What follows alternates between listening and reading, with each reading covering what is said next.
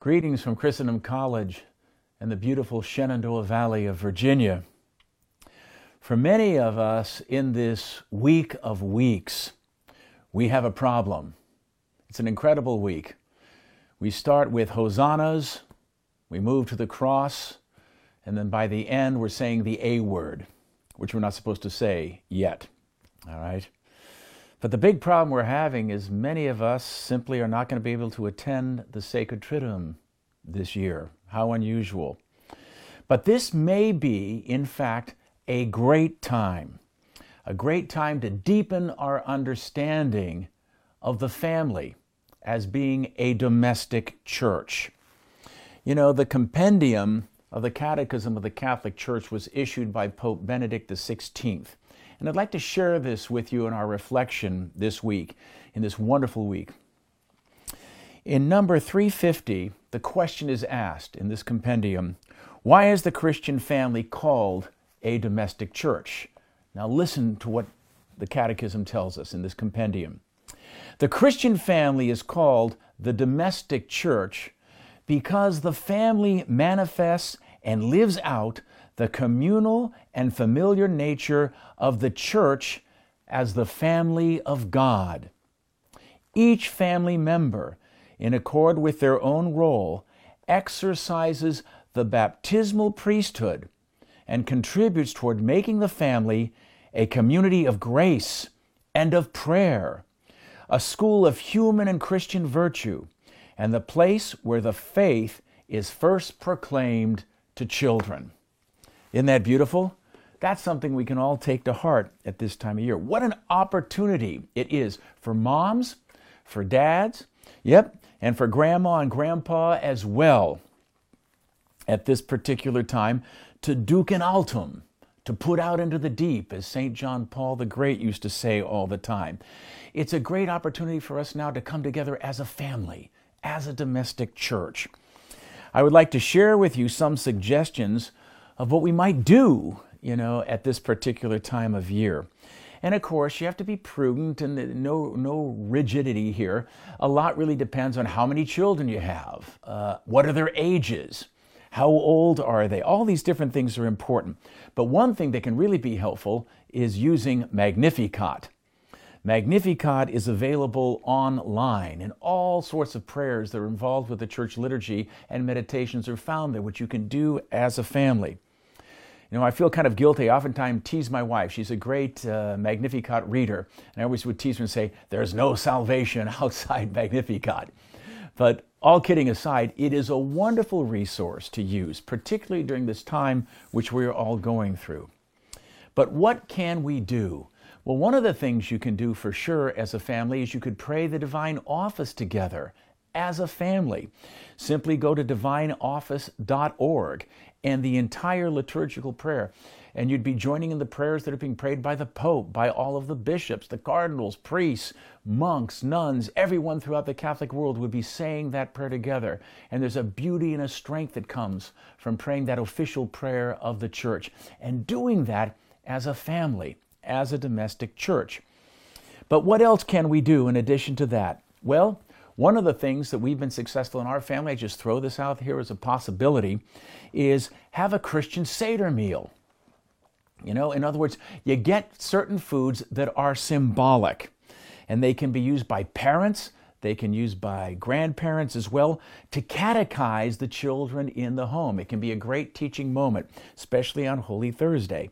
Have to remember, as the Catechism of the Catholic Church says, parents are the primary educators of their children. They're the first ones to introduce their children into the faith.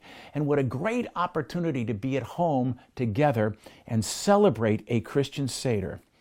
Well, what do you start with? Well, maybe you start with asking a fundamental question, like our Jewish brothers and sisters would do. Why is this night unlike any other night?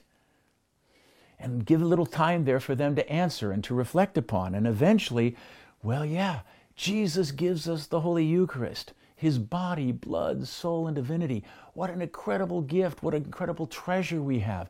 And even though we can't receive tonight, it's a great thing to reflect upon the beauty of that gift and how many times we didn't receive it properly or with proper preparation. We can also think about the fact that this is the special night when Jesus enters into his passion. So there's different answers that can be given. But start with the question.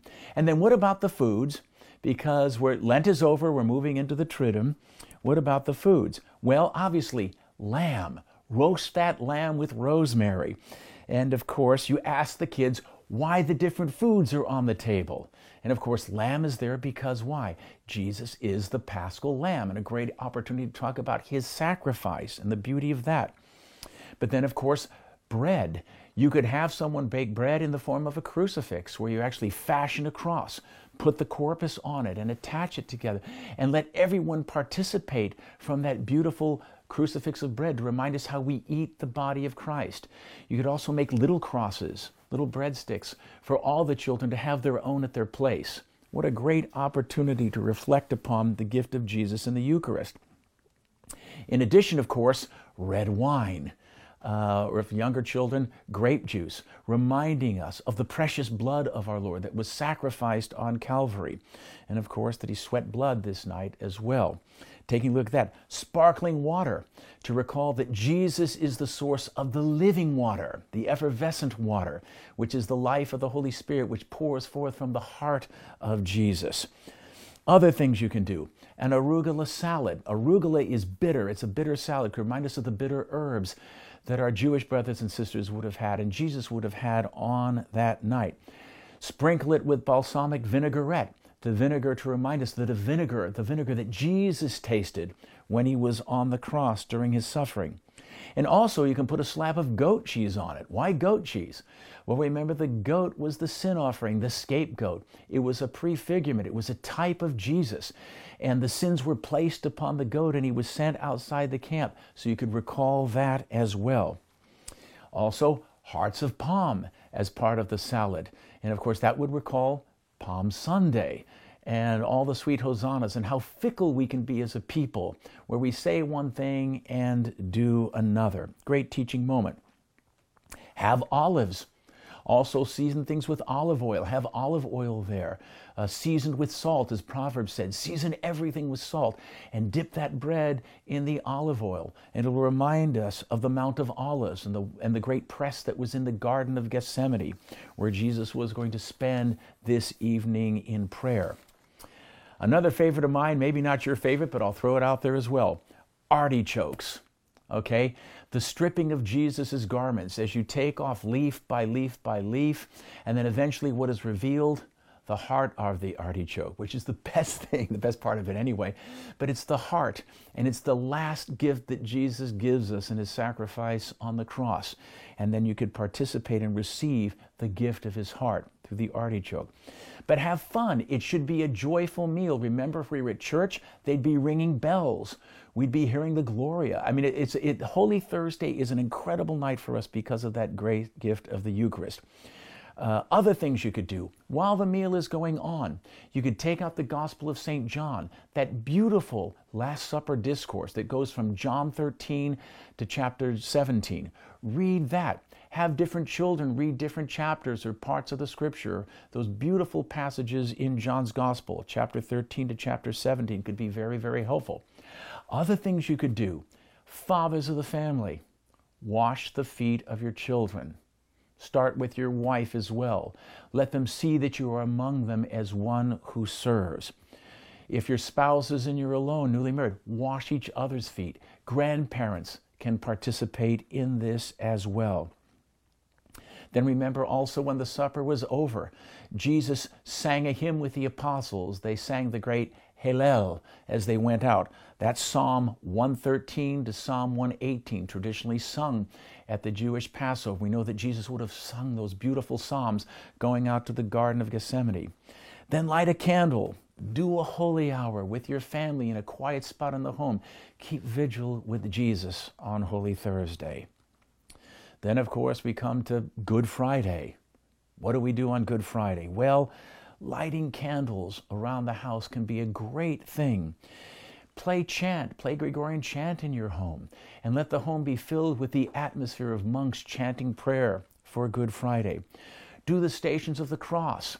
Have different spots within your home where you move about as a family to honor the different stations. Have the children draw and fashion the stations. Beautiful thing to do.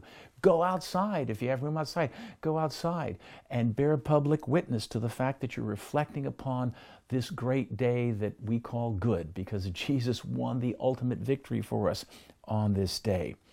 Also, Magnificat is in the Magnificat, which is available online. Or if you have your Magnificat, all of the great Passion of St. John, which we would have read together in church.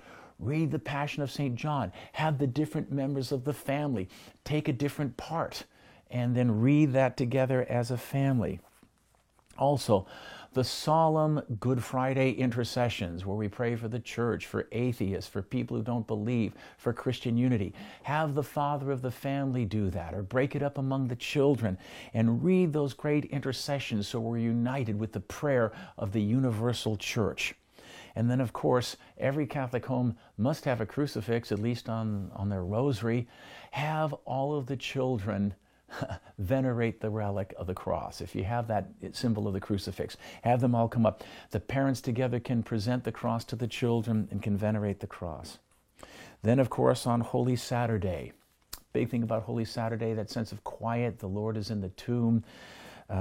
Keep a certain reverent atmosphere in the home if you can. But of course, that evening, as you move from Holy Saturday to Easter Vigil, there's nothing like enkindling an Easter fire. Just like St. Patrick did. He went up on the top of Slane Hill, which overlooked the royal palace of Tara on the plain below. And he lit this magnificent fire, and he did a blessing up there. And that began this great mission, which led to the spreading of the faith all over Ireland. But again, everyone can have either a bonfire or a campfire of sorts, and then bless that fire. Have the children there. While you're there, if you look in your Magnificat, there is an Easter proclamation where we proclaim the resurrection of Jesus. Do that around the fire. Maybe read St. Patrick's Lorica, that beautiful hymn, Christ be with me, Christ above me, Christ below me, Christ beside me, Christ on my left, Christ on my right. Something like that could be such a beautiful way to enter into a proper spirit of prayer while you're all gathering around the campfire. Also, there are 7 readings that are normally done, all from the Old Testament. Break it up. Have everyone read from Genesis to the prophets, etc. You can read the epistle, read the gospel. Another great thing that the popes highly recommend that's normally done at the liturgy at the church, the renewal of baptismal promises. What a great thing to do. They see mom and dad do it, grandma and grandpa do it, and then all the children renew, renouncing Satan, his empty works and his empty promises, and then making a profession of faith. You know how our Lord always praised whenever he found faith in the gospel. He would just praise people for that faith, and what a great opportunity to recite the creed together. And then another thing I would strongly emphasize as a domestic church, mom and dad, bless your children. You have the dignity of being a mother and a father. There's a special blessing that you can give. Lay your hands on your children and bless each and every one of them, recognizing the precious gift that they are from Almighty God. Now, of course, when it comes to Easter, you all have your traditions. You all know what to do on Easter. But maybe as the sun rises this Easter, get up. Ring bells if you have them, waking everyone up to see the rising of the sun as the Son of God rose on that Easter Sunday. Read the gospel and proclaim that Christ is truly risen. You know, one of the great exhortations from St. John Paul, he did this in Familias Consortio, his great apostolic letter on the family. He actually came out and said, family, become what you are. That's his exhortation. Family, become what you are. And every family is, in reality, a domestic church. Christus vincit, Christus regnat, Christus imperat. Have a wonderful week. Stay safe and have a blessed Triduum and a joyful Easter to each and every one of you. God bless you all.